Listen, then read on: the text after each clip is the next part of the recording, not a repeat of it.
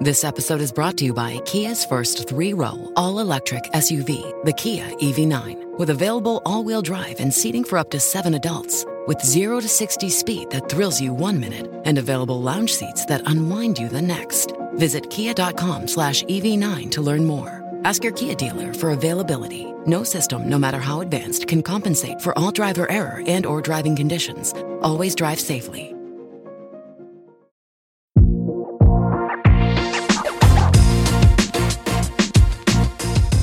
Behind the Knife, the surgery podcast.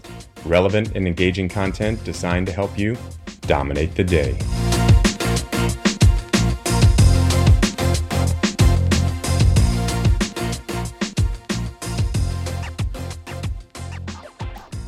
Ladies and gentlemen, I am thrilled to introduce the third edition of the Behind the Knife AbSite podcast companion.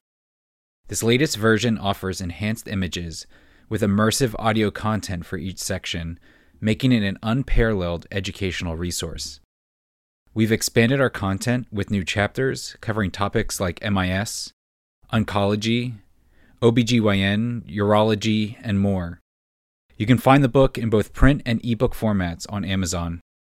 Get ready to elevate your knowledge and achieve top AbSite scores with the all-new Behind the Knife AbSite podcast companion, an indispensable partner on your path to surgical excellence.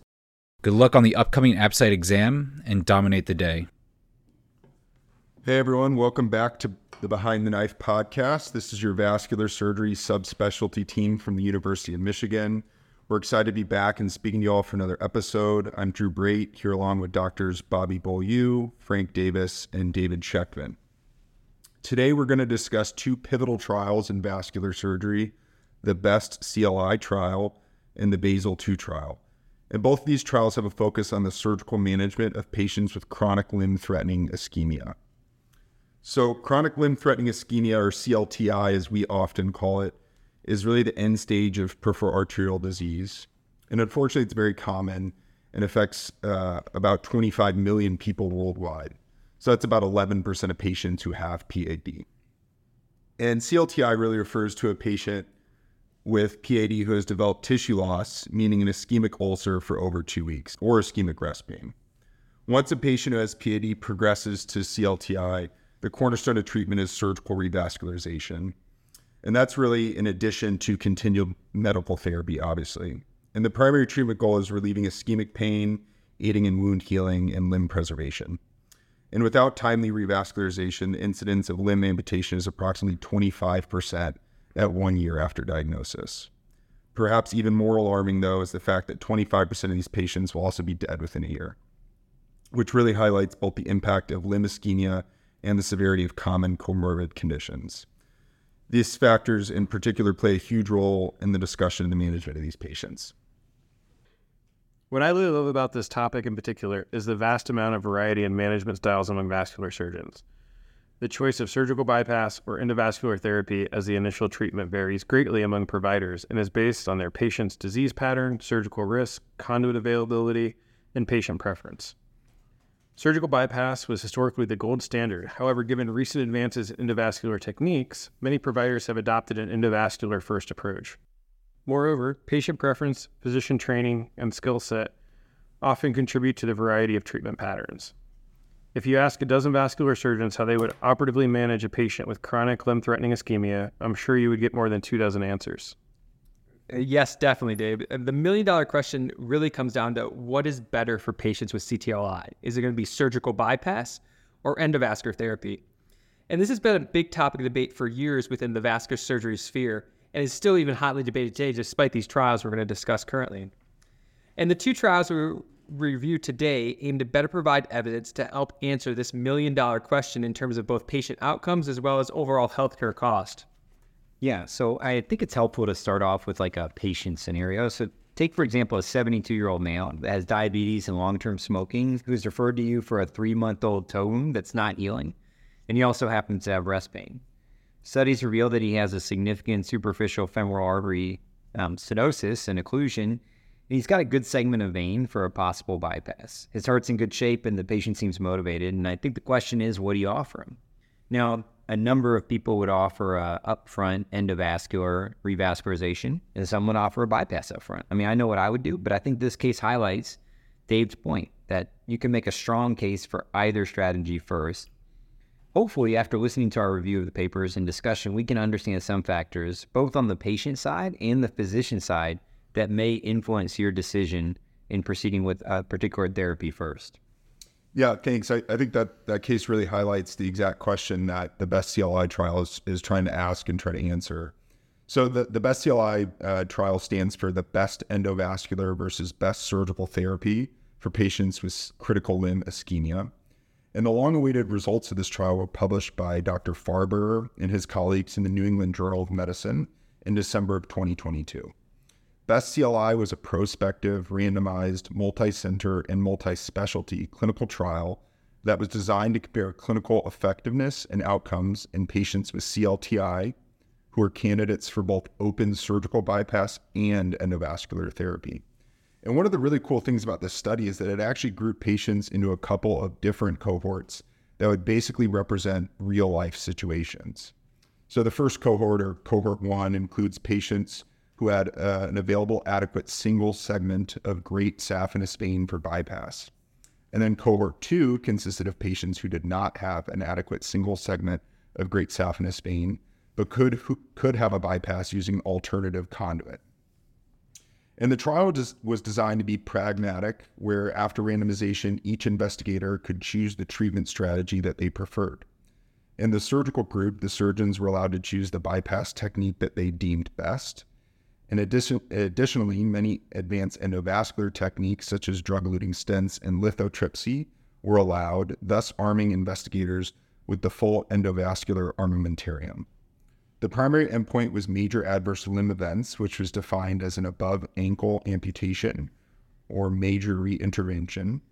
So a bypass revision, thrombectomy, or thrombolysis would count, or death from any cause.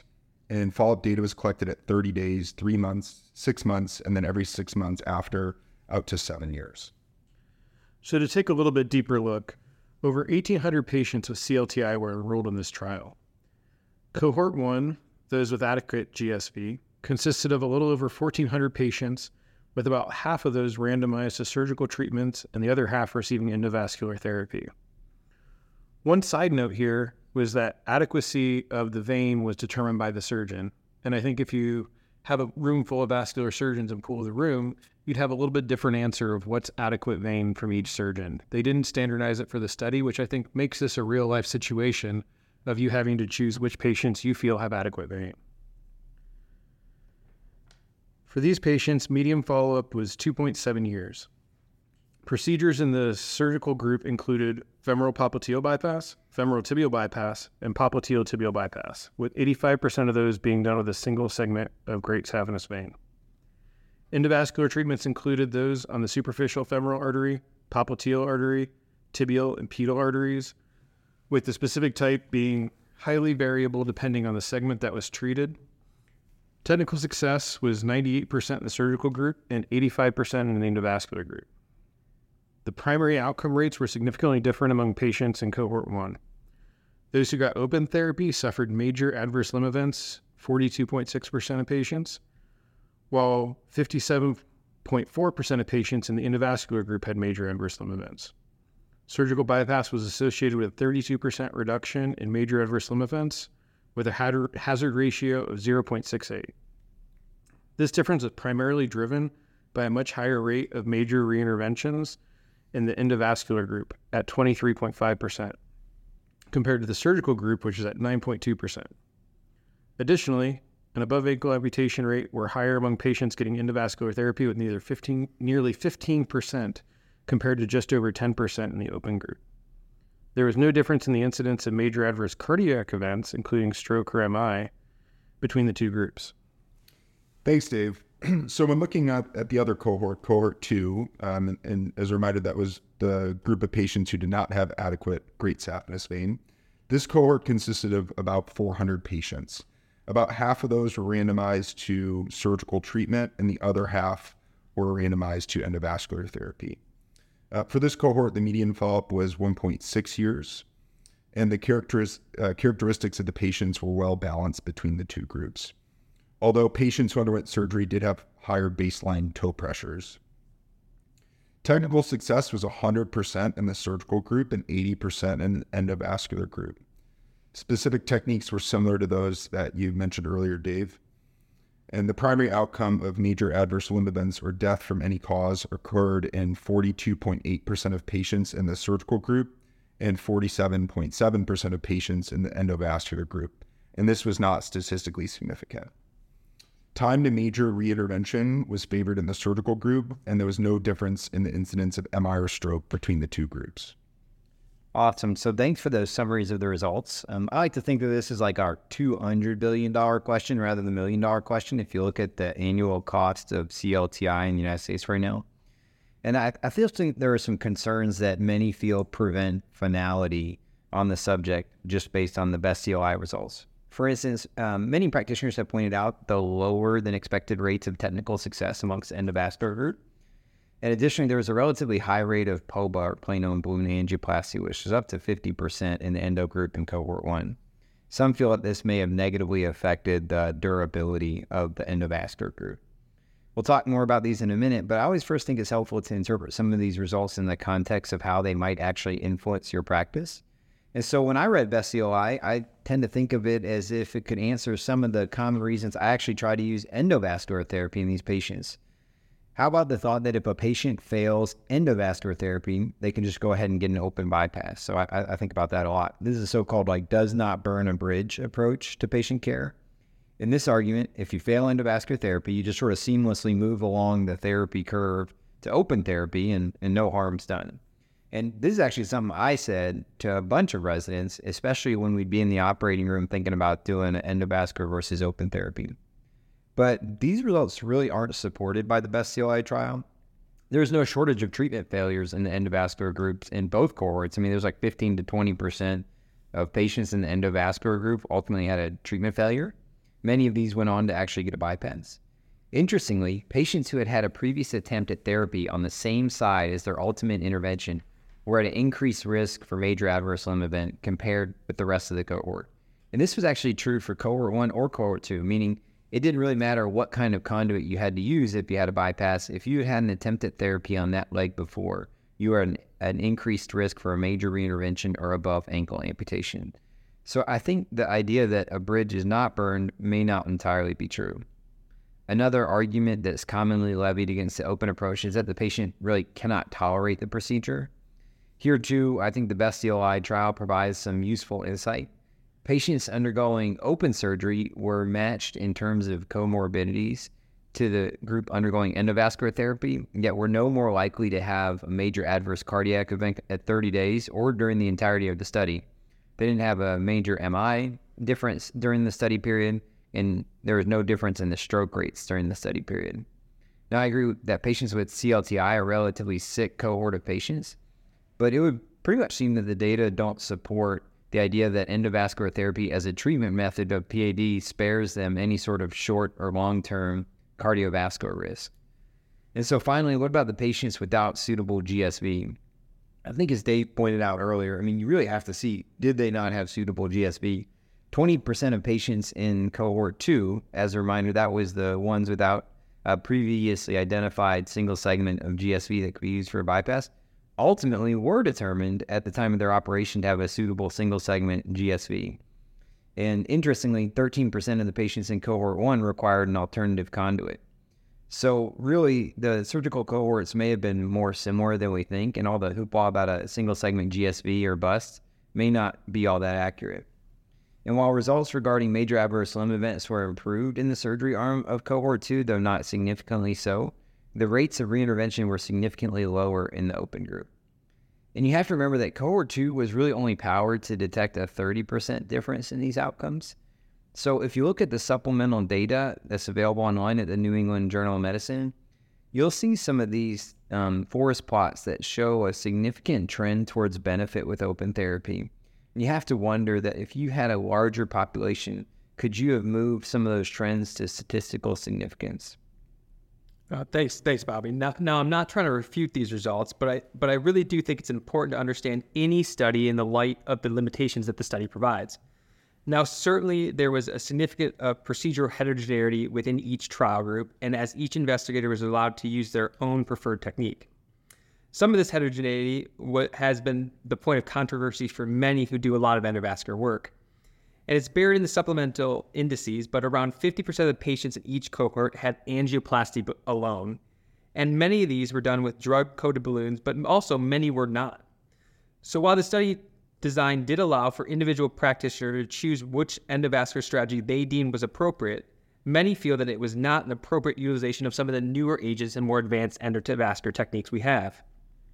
But in some, the light we always seem to be chasing for the new and fancier endovascular therapy and endovascular toys may not be always warranted.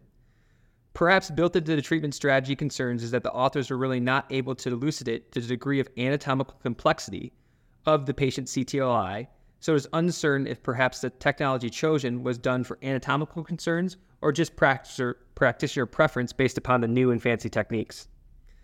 However, this is a very important point of the study that highlights the paramount importance of vein status for bypass grafting. And I think it really argues that vein mapping should be done for patients who are considered for surgical treatment for their CTLI, and while not having a single segment GSV does not mandate a certain therapy, it certainly does seem to affect the efficacy. At a minimum, this provides important concepts and numbers that should be discussed with patients who are undergoing surgery for CTLI. And indeed, trade-offs between invasiveness and effectiveness are common in vascular surgery, and BEST-CLI provides additional context to include the informed decision-making process with your patients when you're talking about which therapy might they want and might be better in the long run for them. All right. Thanks, guys. If you only have a 401k, you're not getting the most for retirement. Wait, what? Add a Robinhood IRA on top, then they'll boost it by 3%. You can do that? And if you transfer in any retirement account, you get 3% on top of that. Is there a limit to the match? No limit. Robinhood Gold gets you the biggest contribution match of any IRA on the market. Sign up for Robinhood Gold at Robinhood.com/boost by April 30th. Subscription fees apply. Investing involves risk. 3% match requires gold for 1 year from first match. Must keep IRA for 5 years. Match on transfers subject to additional terms and conditions. Robinhood Financial LLC, member SIPC. Now let's switch gears and quickly talk about the next trial, the bypass versus angioplasty for severe ischemia of the leg, or BASIL-2 trial. This was published by Bradbury and colleagues in The Lancet in April of 2023. Before taking a deep dive into BASIL-2, let's talk briefly about BASIL-1. This was a trial from 2005 in the UK that included 452 patients with severe limb ischemia who were randomized to surgery first or angioplasty first. This study found broadly similar outcomes in terms of amputation-free survival, but again utilized balloon angioplasty alone, with stenting largely used only in bailout settings. As of the time of the study, there were no drug-coated or drug-eluted technologies widely available. In BASIL-1, only 25% of participants had an infrapopliteal revascularization. Thus, even with the BEST-CLI, there remains some controversy whether as to patients with CLI who require infrapopliteal revascularization who are suitable for both procedures should be offered bypass or endovascular treatment first. BASIL-2 sought to build on BASIL-1 by looking specifically at patients with CLTI who required infrapopliteal procedure, a group that was very underrepresented in BASIL-1. The aim of BASIL-2 was to determine if a vein bypass first or endovascular treatment first was associated with less major amputation or death in patients with CLTI who require infrapopliteal procedures. BASIL-2 was an open-label, multi-center trial done mainly in the UK that includes patients with CLTI who required infrapopliteal intervention. Only patients with life expectancy of greater than 6 months and were deemed suitable for both infrapopliteal vein bypass and infrapopliteal endovascular intervention were included in this study. Importantly, eligible patients could not have had a previous ipsilateral intervention to the target artery within the previous year. As we all know, this can really limit some of our patient group, as these patients require multiple procedures and it's a chronic condition. Participants were then randomized to one of the above treatment groups. This was a pragmatic trial, meaning that surgeons and interventionalists could perform the treatment that they deemed best. For vein bypass, any vein that was deemed suitable by the vascular surgeon could be used. In regards to endovascular therapy, drug-coated balloons, bare metal stents, drug-eluting stents, and arthrectomy devices could all be used. Patients were followed for 1 month, 6 months, 12 months, and then annually after that. The primary outcome was amputation-free survival, defined as time to major amputation or death from any cause. Thanks, Dave, for setting up that trial. And then when we look at the results of the BASIL-2 trial, in total, there were 345 patients who were enrolled, and 81% which were men, and 50% of the patients were randomly assigned to either a vein bypass group, and the other 50 were assigned to best endovascular treatment by the treating physician. 63% of the patients in the vein bypass group and 53% of the patients in the endovascular group had a major amputation or died in the group comparison, with a hazard ratio of 1.35 for the bypass group. The median amputation-free survival was 3.3 years in the vein bypass group and 4.4 years in the best endovascular group. 53% of the patients in the vein bypass group and 45% of the patients in the endovascular group unfortunately died of any cause throughout the study period. However, there was found to be no difference between the two treatment groups in 30-day mortality and death, major amputation limb events, major adverse cardiac event, relief from ischemic pain, or improved quality of life measures. Part of what is interesting in this paper is that at first the results seem to conflict with those of the BEST-CLI that we previously discussed in this podcast. However, I think it's important that these are really two separate trials looking at two different populations and indeed two different endpoints. The authors actually suggest that from their experience, few patients with CTLI have suitable vein for an infrapopliteal bypass, and they questioned if the cohort in the BASIL-2 may be more similar to cohort 2 that was shown in the BEST-CLI rather than both cohort 1 and cohort 2 in the BEST-CLI. I think another striking conclusion from this work was just the overall poor outcomes of patients in BASIL-2 trial with a median amputation-free survival of only 3.8 years, and indeed around 50% of the patients had a mortality at 5 years. This again highlights the severe global cardiovascular risk factors patients present with when they present with CTLI. BASIL-2 really highlights the severity of CTLI and shows that overall patients present to a vascular surgeon have a poor prognosis long-term, regardless of what endovascular or open surgical revascularization offers. And lastly, no study is truly perfect, and BASIL-2 is no exception, and it does have a few limitations. And what I've actually shown here is that the trial actually ended in November 2020, right in the midst of the COVID pandemic, which really halted recruitment for this study. Thus, the total number of participants they aimed to enroll was not actually fully met. And I don't think this really takes away from their findings, but it is a deviation from the initial trial design, is it worth mentioning in terms of their power to detect differences. Additionally, 85% of the endovascular interventions in this study were done by interventional radiologists, which I found quite surprising. It was different from the BEST-CLI, which had this number much closer to 28%. And vascular specialists and proceduralists in their specialty and techniques certainly differ across the country, and that is evidence in this trial. But I'll be honest, determining clinical equipoise and treatment strategy, either open surgery or endovascular therapy, has always struck me as quite difficult, but I can only imagine in the midst if you could only offer one strategy and your ability to determine clinical equipoise between two strategies while only offering one. And finally, this is a multi-country study, so it cannot account for patient differences as well as procedural differences across that aspect. Yeah, thanks, Frank. I mean, I think one important point to highlight about both of these trials is it's actually awesome that both trials were designed as pragmatic trials, meaning the practitioner could perform whatever they wanted. They could do a bypass in the technique they liked. They could do endovascular therapy that they liked. And so we're getting closer to combining those worlds of randomized controlled trials and pragmatic trials that actually look at real life.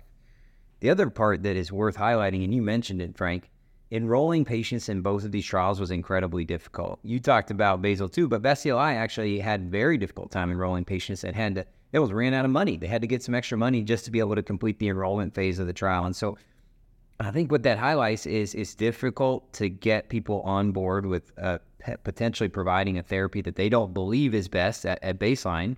That may influence results. And establishing clinical equipoise is going to remain a therapy or a difficult part of determining therapy for these patients. Probably the final thing worth mentioning, and it wasn't mentioned in either of these trials, is we don't know if medical therapy following intervention is going to have a differential impact on patients who undergo endovascular therapy versus those that undergo open therapy. And it's really my hope that as we start to look at what medications people go on after their particular intervention, we may be able to better clarify not only the surgical strategy, but the medical strategy that would best benefit patients, especially these sick patients with CLTI. Thanks, Bobby. I think part of what's really cool about these trials and part of why we wanted to discuss them with you all is in vascular surgery, landmark clinical trials don't really come along that often. So to have these two studies coming out so recently has really excited the field and the specialty. And I think they do provide some really important data that can help us counsel our patients and determine which treatments to offer. And for the students and trainees listening, hopefully they provide the motivation to continue to pursue both open and endovascular technical expertise, as it's very likely that the answer to what is the best strategy is going to fall somewhere in between. We're really in a fortunate position as vascular surgeons to be able to offer the right approach to the right patient at the right time, whether that's in the OR, in the angio suite, or even a hybrid approach as well. And we hope you enjoyed this episode and found something that you can take away from this and apply to your practice, even if you aren't in vascular surgery. We're going to have the links to the studies referenced in our show notes. And thanks for listening. And until next time, dominate the day. Be sure to check out our website at www.behindtheknife.org for more great content. You can also follow us on Twitter at Behind the Knife and Instagram at Behind the Knife Podcast. If you like what you hear, please take a minute to leave us a review. Content produced by Behind the Knife is intended for health professionals and is for educational purposes only. We do not diagnose, treat, or offer patient-specific advice. Thank you for listening. Until next time, dominate the day.